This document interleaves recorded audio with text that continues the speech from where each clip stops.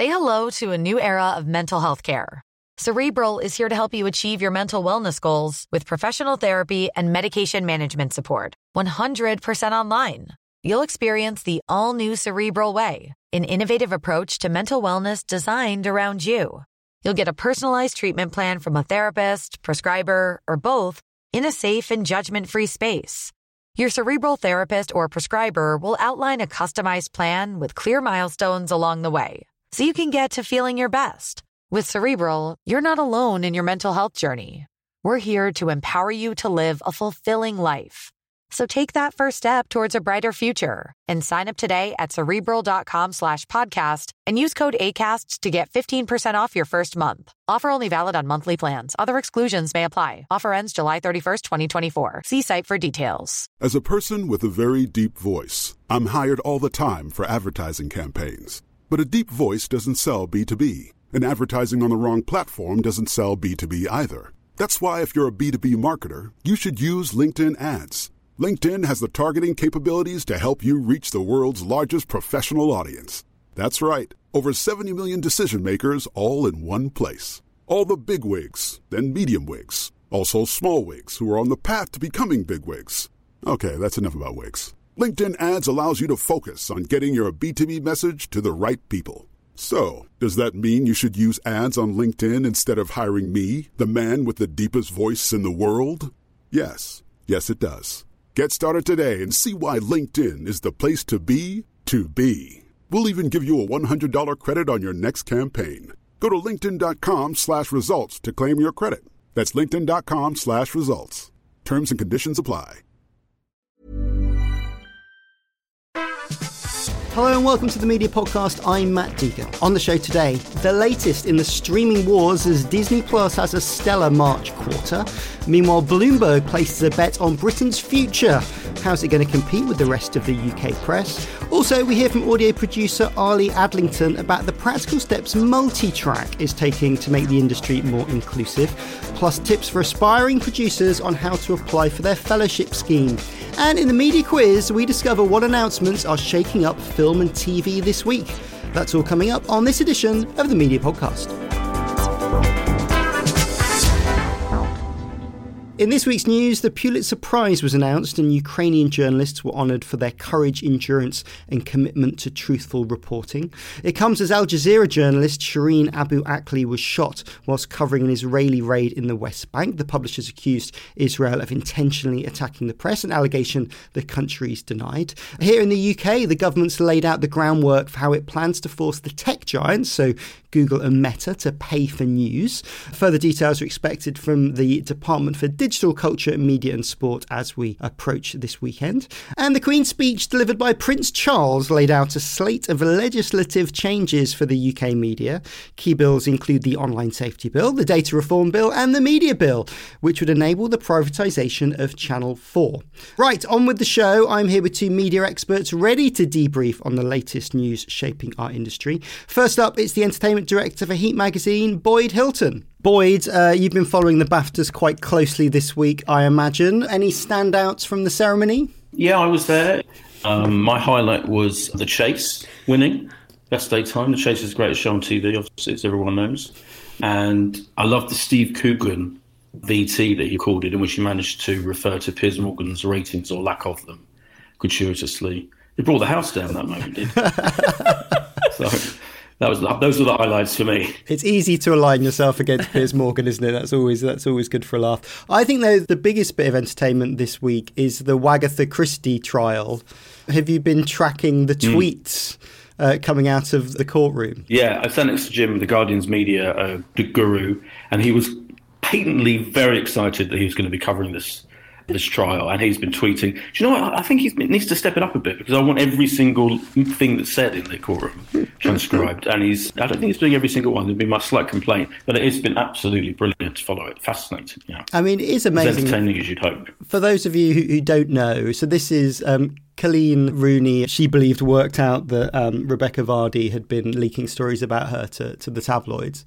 And Rebecca Vardy is suing her for libel, which means it's up to Colleen to prove that that all this stuff's true. But because of this, lots and lots of facts are coming out. And it's kind of an interesting bit, I thought, sort of revealing some of the ways the tabloids work, which might not be so transparent to the public at large too. Liaise with actual celebrities to have their pictures taken, and there's, deals done. Yeah, although there's been talk about how the paparazzi, liaise with actual celebrities. But I think that everyone's known that for years, haven't they? I mean, if you, going back to Princess Diana famously arranged paparazzi shots herself, pretty much all the people did. So I'm not sure if that's such a revelation, to see the workings of publicists and journalists and showbiz is fascinating, yeah. Also with us is journalist and media commentator Kate Bulkley. Hi, Kate.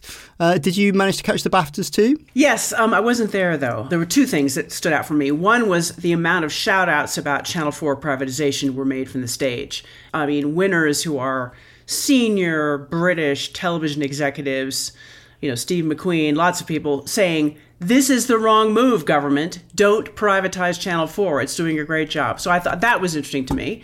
And maybe they'll listen, although I doubt it. Nadine Dorey seems to have her own mind about this.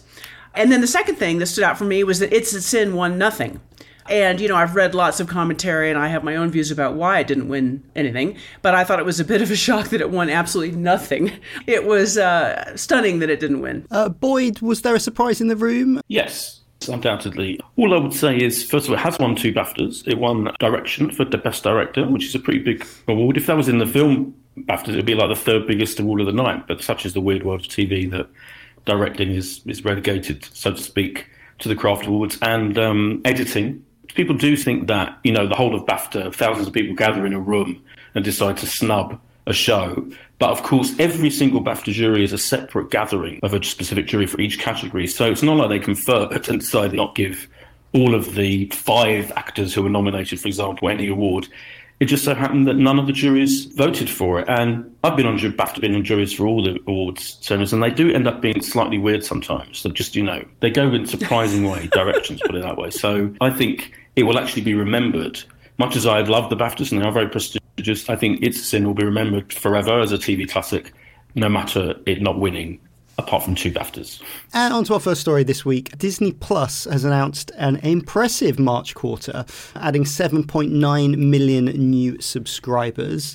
Kate, this is kind of a big contrast to Netflix figures last month. What have you made of Disney's performance? Well, Disney is being really, really strong out of the gate. None of the analysts thought they were going to get, 7.9 million new subscribers. They all thought, maybe 5 million. That'll probably be good. So 7.9 was like, wow. The shares, however, have not really recovered. They're down almost 40% in the last year. I mean, it's just the whole streaming area is such a focus by Wall Street right now, by the analysts, that it's kind of shocking. But for me, I think the reason that Disney is doing so well is because it's Disney. I mean, they have these great franchises. They have lots of content. And of course, that's what gets people to sign up. Whether they'll stay, of course, is the question, but they're signing up. I think that the contrast with Netflix is interesting because, Netflix has basically been the poster child for streaming. It's been the strongest player out there. And so the fact that they actually stumbled, and I think they lost 2 million subscribers in their last, and they're saying that they're going to go down more, is very telling about sort of where we are in the maturation cycle of the whole streaming business. It was very interesting. Alex Mann was talking. She's the CEO of Channel 4, and she was talking about, their plan to try to obviously avoid the government privatization. And I asked her, I said, what about, with all this uncertainty about what's happening with the channel, how are you going to make deals with whatever the big tech deals you want to make are, like, for example, with Netflix or with YouTube, and we can talk a little bit more later about YouTube. But what she said at the time was, she said, what's really interesting for me about this is that the stumble of Netflix shows that this whole sort of program inflation, in other words, the amount of money you have to pay per episode for a streaming show, which has been going up and up and up and up, can't continue to do that. Because one of the things that Netflix said when they didn't get as many subscribers as they have been getting is we are not going to spend as much money on content. So that's an interesting signal, I think, to the market. Contrast that with Disney, which obviously has a huge company, and they have a lot more revenue levers, I would say, as a business journalist. In other words, They've got theme parks, they've got movies, they've got all this other stuff that they can ramp up. And as we saw in their results, the theme park business has obviously bounced back. Of course, it was coming from a fairly low level during the pandemic. But, that's coming back strong. The cruise business is coming, all that kind of stuff is coming back. So, it doesn't surprise me that Disney is doing well in streaming. The question is, can anyone really maintain this kind of momentum? I guess that's the big question going forward. I mean, Boyd, do you agree with Kate there? Is it actually content? Is that why Disney are doing so well? Yes, probably. I think Disney has the massive advantage of a huge library. It has the Star Wars brand. It has the Marvel brand. So it has those huge advantages over Netflix. Netflix kind of the strategy seemed to be a couple of years ago to sign up every kind of big TV producer, Shonda Rhimes, etc. I'm not sure it's paid off yet, really, because those big producers, Ryan and Murphy, if it is another example, seem to have taken it upon themselves to produce some quite esoteric, not their most mainstream offerings, whereas Glee was made by Ryan Murphy for Fox. And Shondaland's incredibly popular stuff was made for network TV comes in America. As yet, neither of those, they're provided for Netflix, have really come up with goods. Now, I personally think a lot of Netflix content is fantastic. My favourite show of all time is a Netflix show, The OA.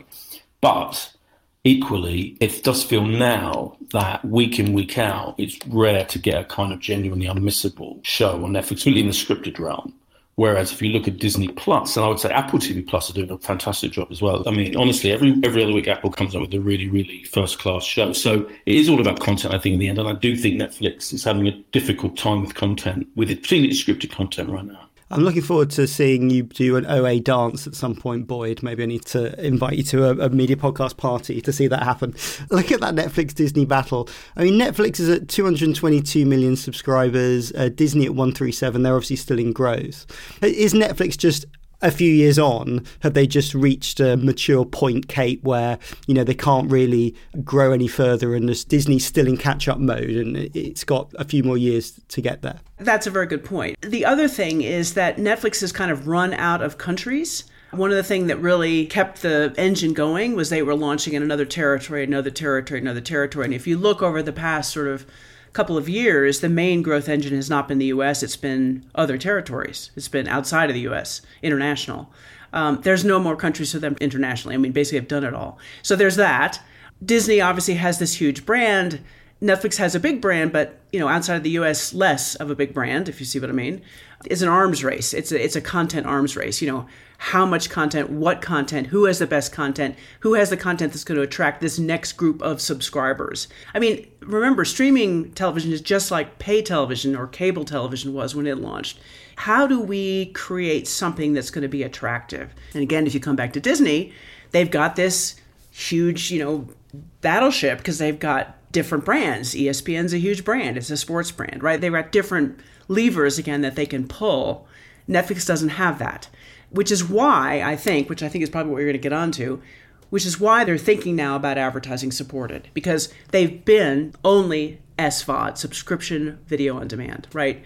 And now, after having said, no, we will never do advertising, they're now saying that they will do advertising. And of course, Disney, which of course came in later, has already announced that they're going to have an ad-supported tier by, I guess, the end of this year. So this is the next battleground. In other words, it's not just the subscription battleground now. It's also going to be the advertiser-supported battleground. And that's a different kind of market, right? Because people are watching in a different way. They're watching ads. They may want different kinds of content. Maybe Netflix won't just have one brand anymore. They'll have Netflix, I'm making this up, Netflix Fantasy or Netflix drama, or you see what I mean? And then they can put ads against it. So, we're going to see an evolution here.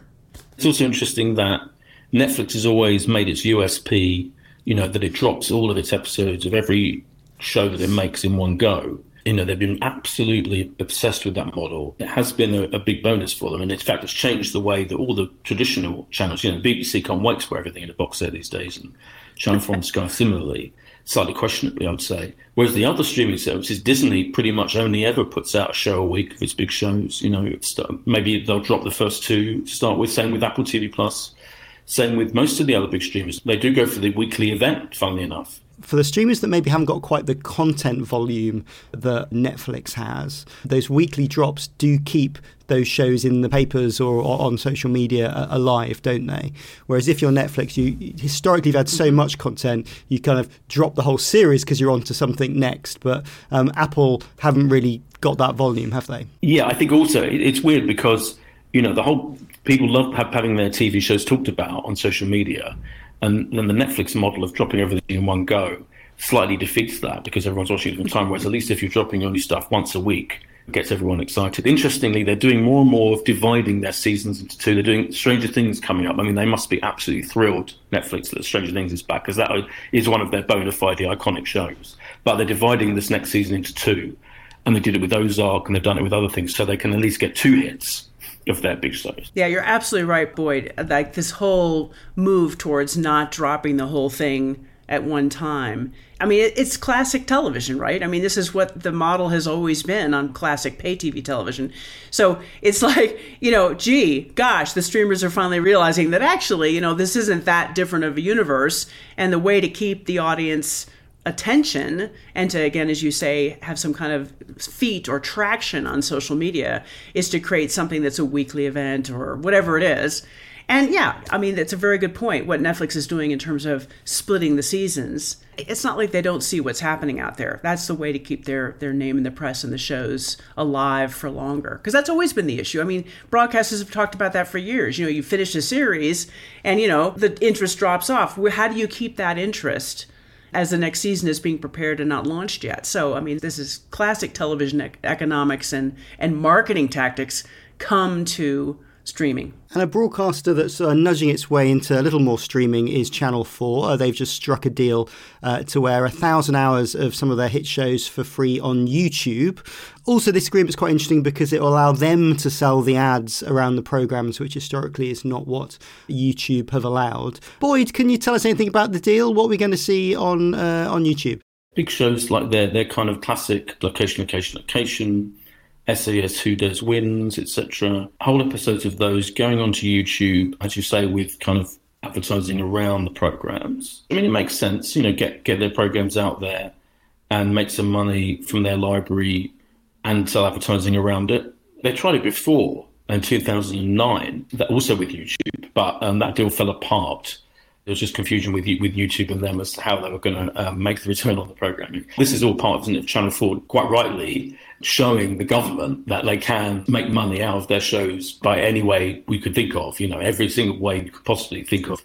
Okay, Boyd's right, isn't he? I mean, Channel 4 are just trying to launch as many new things, come up with as many new statements to show they're fast moving. Is it sort of too little too late? Oh, definitely not. I totally disagree with that. It's definitely not too little too late. And what I'd like to say about the YouTube deal is it's very different from the first deal that was struck by Andy Duncan, a long time ago and actually fizzled out. I think in 2014 it finally was, benched. And the reason it was a bad deal then was because they got a big check, they gave them all their content, and there was no other revenue stream, and they basically saw it as a way to kind of say, hey, look, here, we're on YouTube. They didn't understand the marketing dynamic between the two services. It was a different era.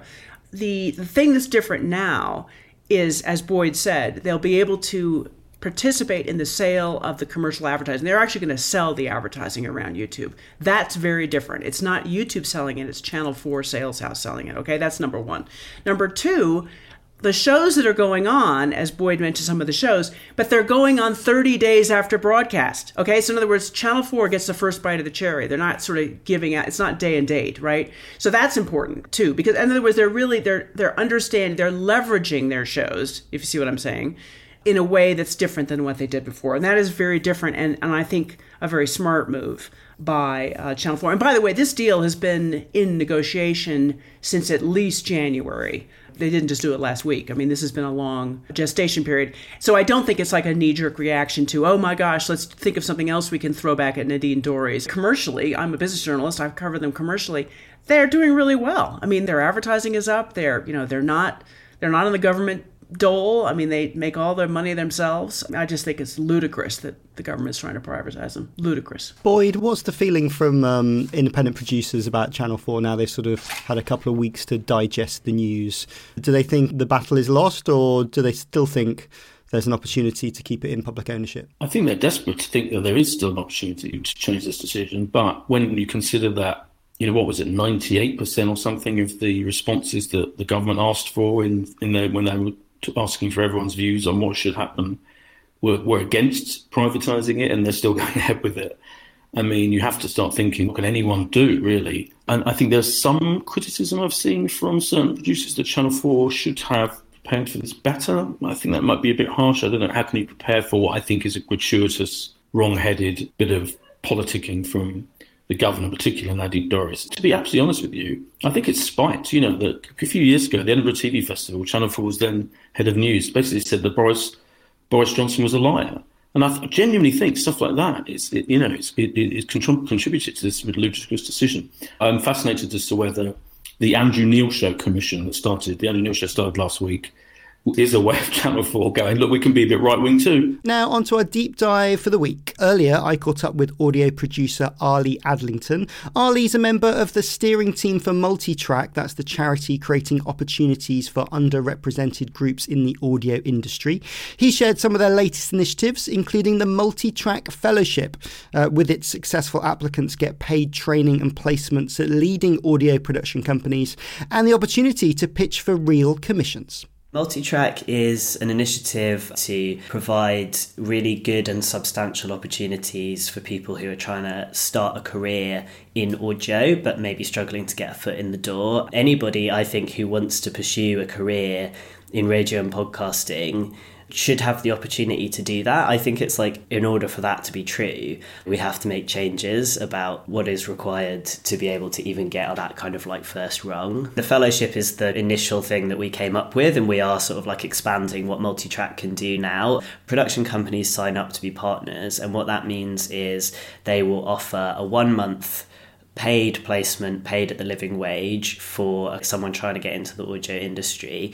The fellows themselves, they will get a minimum of 2 months of work. So they'll go for 1 month at one production company, another month at another. So it works quite well for the industry because it means production companies only need to be able to find the budget to support 1 month of a placement, but we can make sure the fellows get a minimum of 2 months. We provide a lot of advice and support and structure for what we want the fellows to get out of that time. So the type of experiences that we'd like them to have, the fact that they need to have a line manager and they need to have bits in place to make sure that the experience that they have is actually a really good one.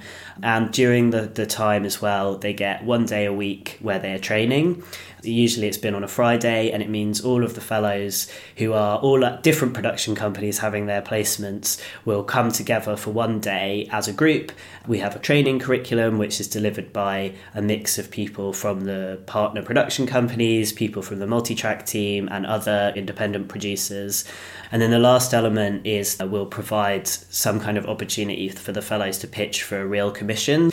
They've been BBC radio documentaries, which the BBC has kind of ring-fenced a number of commissions in their commissioning rounds, and the fellows have the opportunity to develop and pitch an idea during the fellowship with support, and whichever ones get chosen to be made, that's then a project that those fellows get to go and work on after the placement ends. And so it means they've got a piece of great freelance work lined up, an opportunity to actually produce something and get that full producer credit. Those are the kind of core elements of the fellowship: paid work, training, networking, commissions. I mean, it sounds a great opportunity. I think anybody's listening who's kind of been through the sort of dreadful media work experience, churn and the challenges that faces. It's a strange odd industry, isn't it? Everyone's kind of replicates what happened when they started, but maybe forgetting that was 20 years ago when things were a bit cheaper or the world was a slightly different place. Some of the things that we were talking about a lot when we were thinking about coming up with Multitrack and what we could do is really obvious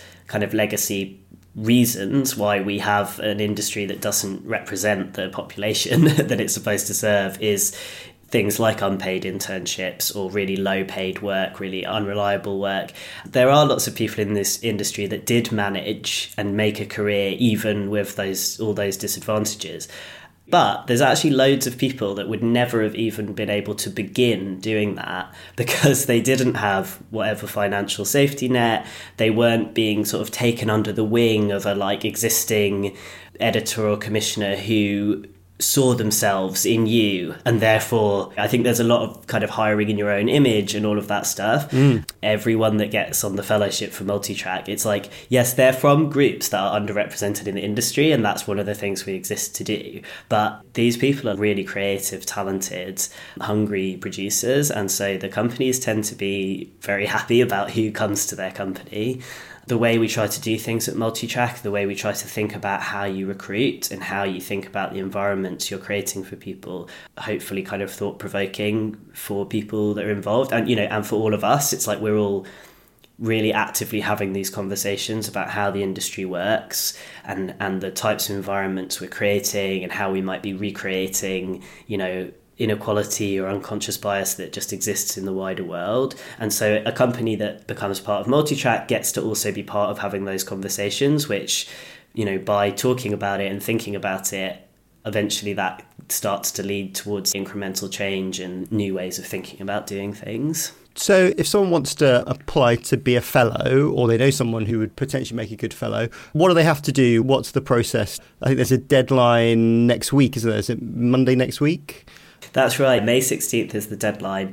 If anyone wants to have a look, we're at multitrack.uk and you'll be able to find all the details there about the fellowship and how to apply. But we're basically looking for people of colour, people from working class backgrounds, people with disabilities who are trying to get into audio. You would be someone who can show that you are passionate about audio and this is something you want to do, and that might be by your own podcast you've made, just stuff you've made in your spare time. A fellow will be someone that's not already kind of earning all of their income from audio, so they are still trying to kind of get that foot in the door to actually make it their job.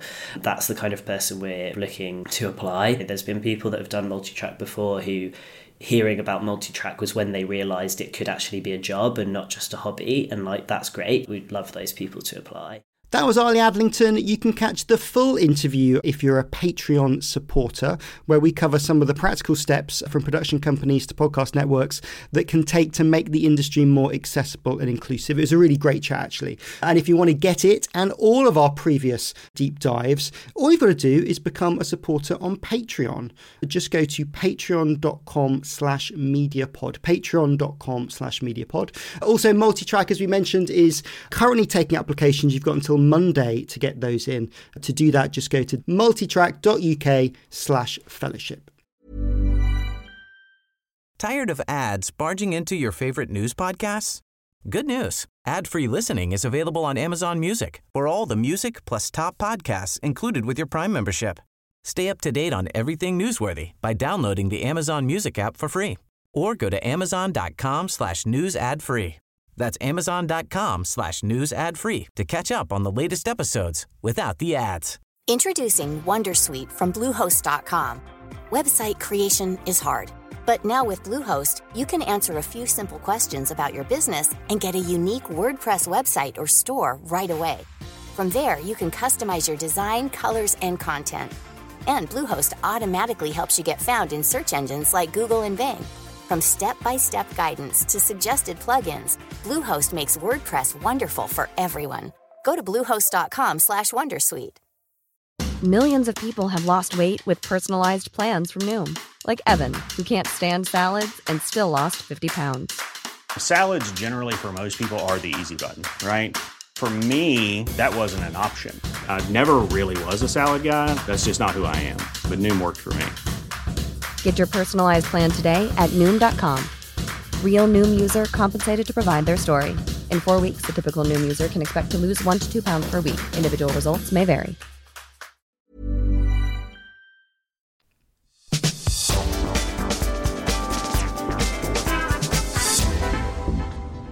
And on with the show, I've still got Kate and Boyd with me to cover some news in brief. Bloomberg Media's set out plans for a major London expansion and investment in Bloomberg UK. It wants to rival established press, including the FT and the Times, apparently.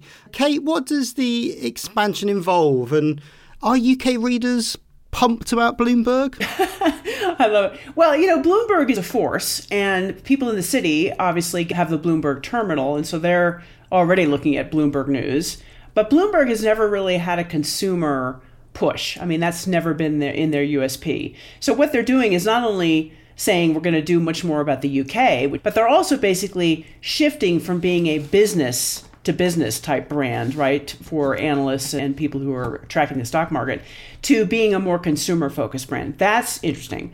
The other thing about it is, remember, this is Michael Bloomberg's company. Michael believes in fair, balanced news. And what he sees happening in the UK is a lot of launches of things like, News UK's Talk TV, GB News. And he sort of has come out and basically said, there was a wonderful quote. He said, "The investment we're making in Bloomberg UK reflects our optimism about the nation's future and our commitment to supporting economic growth and strengthening civic traditions by creating good jobs in British journalism, providing news and information decision makers need." I think it's an interesting move. They're throwing a lot of money at it.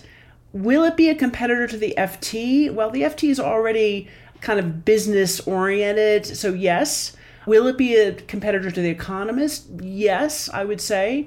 But I also think it's interesting about how it might stand up against some of these sort of more, partisan news services that we're seeing in the UK now. Boyd, as Kate was saying, they think there's a market for sort of unbiased news. The more I kind of look at the Talk TVs and the GB News, do most people really think that there is a problem with unbiased news? Don't actually most people feel pretty comfortable with what they get and think it's absolutely fine? Yeah, I think you're probably right in that. I read that statement by Bloomberg. I mean, even Financial Times, is that particularly partisan as well? I mean, I'm not an avid reader, but it strikes me that it's been pretty independent-minded. And then as far as those TV channels you're talking about, yeah, absolutely. It's interesting, isn't it, what's happening with UK news? I mean, to me, there's a small but very vociferous group of people in this country who define themselves as by being, in quotes, anti-woke, which has been a fairly recent phenomenon. Suddenly, lots of people have got pound signs in their eyes and thought, I know, we'll cater to them. That's like half the country. And it's ended up being nowhere near half the country. And in fact, there's a big difference between buying the Daily Mail and believing everything they say and reading it online and then watching a TV show with a Daily Mail columnist. Or it doesn't necessarily follow that just because you read that stuff, you necessarily believe in it and then want to be fed more and more of that kind of very, very obviously opinionated stuff. The realization is that you know exactly what these people are going to say. When I watch the Piers Morgan show, the problem with it is, the reason why I think it's doing so badly now is because you just know exactly what his opinion is on everything in advance of actually seeing it. So it's just kind of a bit dull, really. Boyd, do you think any of the Talk TV stuff is sort of salvageable? Like, it looks pretty good, it's pretty well made. I mean, if they made Piers a bit more entertainment-led and sort of stripped away all the everything must be anti-woke, do you think they've got a chance? Maybe, yeah. I mean, I think if they do have a rethink of the content, they just need to get some better and more interesting presenters than... There are brilliant presenters out there, brilliant news presenters out there who aren't brilliant because you know what they're going to say. They're brilliant because they're great journalists and they're naturally engaging people. So it could turn it around for sure, yeah, in theory. Well, I've pitched to Scott Taunton and co. that they should televise the media quiz. It's the best way. It's the best content that's on offer. It's programming which could transform the station. We will continue to dog food it here on the podcast. This week, I'm going to be describing 3 media stories where a major announcement has been made in the UK broadcasting world. All you have to do is tell me who the story is about. So, 3 rounds. Buzz in with your name if you know the answer. So, Kate, you will say... Kate. And Boyd, you will say... Boyd. Right, question number 1. 2 giants have signed a deal for a UK sports joint venture. Who is involved? Kate. Boyd got in there first. Boyd, who is it? This is BT and Warner Brothers / Discovery. So this is a BT Group and Warner Brothers Discovery working together and pooling BT Sport Channel and Eurosport. Kate, I mean, sports rights, expensive, but sports programming potentially quite lucrative. Is this a good deal for both those companies? Oh, yes, I think so. I mean, BT, remember, got into sport because they were trying to get, let's say, a sharp spear at the front that could say, hey, look, you have to sign up for our broadband service. So that's why they got into the sport business in the first place. Warner Brothers now merged with Discovery. Discovery has Eurosport, which is a sports channel. They bought the Olympics. So Discovery believes that from their DNA of being kind of a factual-based company, that live sport is obviously the ultimate factual, live, engaging fan events. David Zaslav, who runs Discovery and now runs Warner Brothers Discovery, is into sport in a big way. They've done a lot with golf. It totally makes sense to do this. At one point, they were dancing around actually buying BT Group or BT Sport. And so this is kind of a way to basically work together. So I think it's a good move. Okay, question number 2. Which 2 major UK broadcasters have committed to levelling out the heavily male-skewed category of documentary directors? Kate, who is it? Oh, this is BBC and Channel 4. They're, I guess, committing to 50% women directors in documentary, which is obviously great news. It's too bad it hasn't happened before, but this is always a good move to get more focus on DEI or diversity, equity, inclusion. So I'm all for it. Boyd, long time coming? Yes, very long time coming. It's in the factual documentary realm rather than just generally. I mean, I saw someone tweeted the percentage of female directors in fictional, in scripted stuff, and it was unbelievably small. It was just shocking, like single-figure percentages. It's a great move. It absolutely should have happened ages ago, but they need to do more, to say the least. Okay, a point apiece. Final question number 3. Who has the BBC named as the new Doctor Who? Boyd. Who is it? It's Ncuti Gatwa from Sex Education. It was a really good PR reveal, wasn't it? I mean, it's funny, they sort of Instagrammed it out and there was a bit of response saying, oh, what a really small announcement for Doctor Who. There used to be big shows revealing who the new Doctor was. But it worked really, really well for them, didn't it? Yeah, it was fantastic because they knew that Ncuti himself would be at the BAFTAs because he was nominated and that he was presenting an award as well. And Russell T Davies was there, of course, also nominated. And the two of them kind of seemed to arrive together and it was fantastic. I spent an inordinate amount of time on the red carpet myself, just staring at them both, having a whale of a time. Kate, are you a Doctor Who fan? Are you going to tune into the new Doctor Who? Yeah, I'm definitely a Doctor Who fan, although I wasn't really that much of a fan of the last Doctor, Jodie. I mean, I like Peter Capaldi. I thought Matt Smith was fantastic. And Ncuti is, a rising star. I mean, he won a Broadcasting Press Guild Award a couple of years ago in 2020 for sort of what he was doing in sex education. I think it'll be a very nice new direction for Doctor Who, so I think that's good. But yeah, no, it's a great move, so I'm looking forward to it. Well done to Boyd, 2 points to 1. You win an audition to be Doctor Who number 15 in a couple of years' time. Just before we go, as we've got both of you here, Boyd, any recommendations about what we should be watching or listening to at the moment? Yes, they're not paying me, honestly, but Apple TV Plus is on a massive roll. As Shining Girls, which is the thing they're on at the moment with Elizabeth Moss of The Handmaid's Tale fame, probably the greatest actress in the world right now. She's phenomenal in it. It's a kind of serial killer thriller, quite twisted, dark, but beautifully made and relentlessly fascinating. Loads of twists and turns. It's absolutely brilliant. And Severance was the TV drama of the year so far anyway, also on Apple TV Plus. So, and Slow Horses. I mean, I just can't. It is ridiculous the run they've got at the moment. But Shining Girls particularly is my current show of choice. I love Severance. I saw Brian Stelter, who's CNN's media correspondent, say that he watched the first 7 episodes on double speed and then watched the final episode in normal time, which was I was both shocked about and then slightly disappointed that maybe that's what I should have done for Severance too. You got to be concentrating, haven't you? It's not the speediest start. Yeah, I'm shocked by Brian. I mean, Brian seems like a great guy, but that's a shocking way of doing it. It shows how little time he's got. It's too much content to make note of. But yeah, that has to be watched and digested and studied and thought about And Kate, any big media moments you're going to be looking out for or things you'd recommend? Funny that Boyd mentioned Slow Horses because I just got finished watching that and I thought it was brilliant. I mean, I really have loved that. I think it's a great show. But I guess the other thing, I'm a sci-fi fan, so I've been watching the Star Trek Picard thing, which I think is on Paramount. It's hard to keep track. I'm in the US right now, so Paramount is where I get it. But it's really hard to keep track of where all this stuff is. I think that's the other thing about streaming, is that not only do we have a bounty of choice available, but how do you remember where everything is? I think that's the next thing. So I'm still waiting for somebody to come up with an app that goes across all the different streaming services and says, hey, this is what you want to watch right now, and this is a way to get around having to subscribe. There's a free trial. This is what you need to do. Otherwise, all my money is going to go to all these different streaming services until they all launch ad-supported tiers. Of course, that'll be the next thing. Boyd, we've talked about that as a problem before. In the UK, Picard is on Amazon Prime or on Prime Video. Also, what's quite good, which I've managed to see, is the new Star Trek Strange New Worlds, which is a sort of more episodic version of Star Trek, if you didn't fancy something that was sort of a long 10-part story. And I think that's going to be on Paramount Plus when it launches in June in the UK. Is that right, Boyd?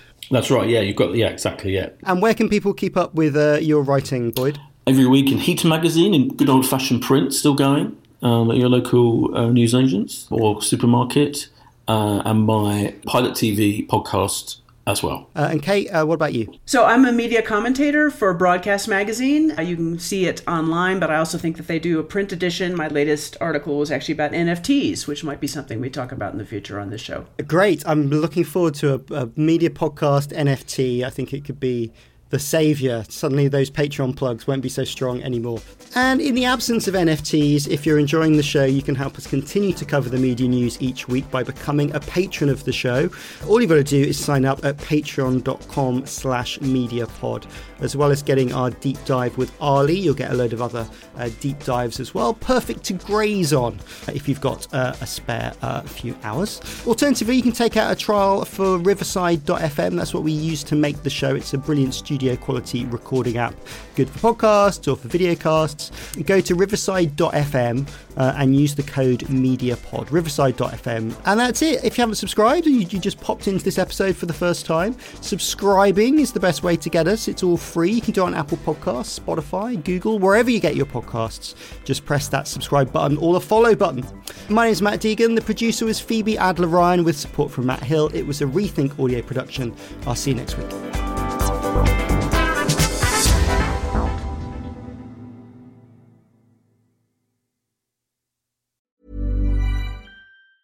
Tired of ads barging into your favorite news podcasts? Good news. Ad-free listening is available on Amazon Music for all the music plus top podcasts included with your Prime membership. Stay up to date on everything newsworthy by downloading the Amazon Music app for free or go to amazon.com/news ad free.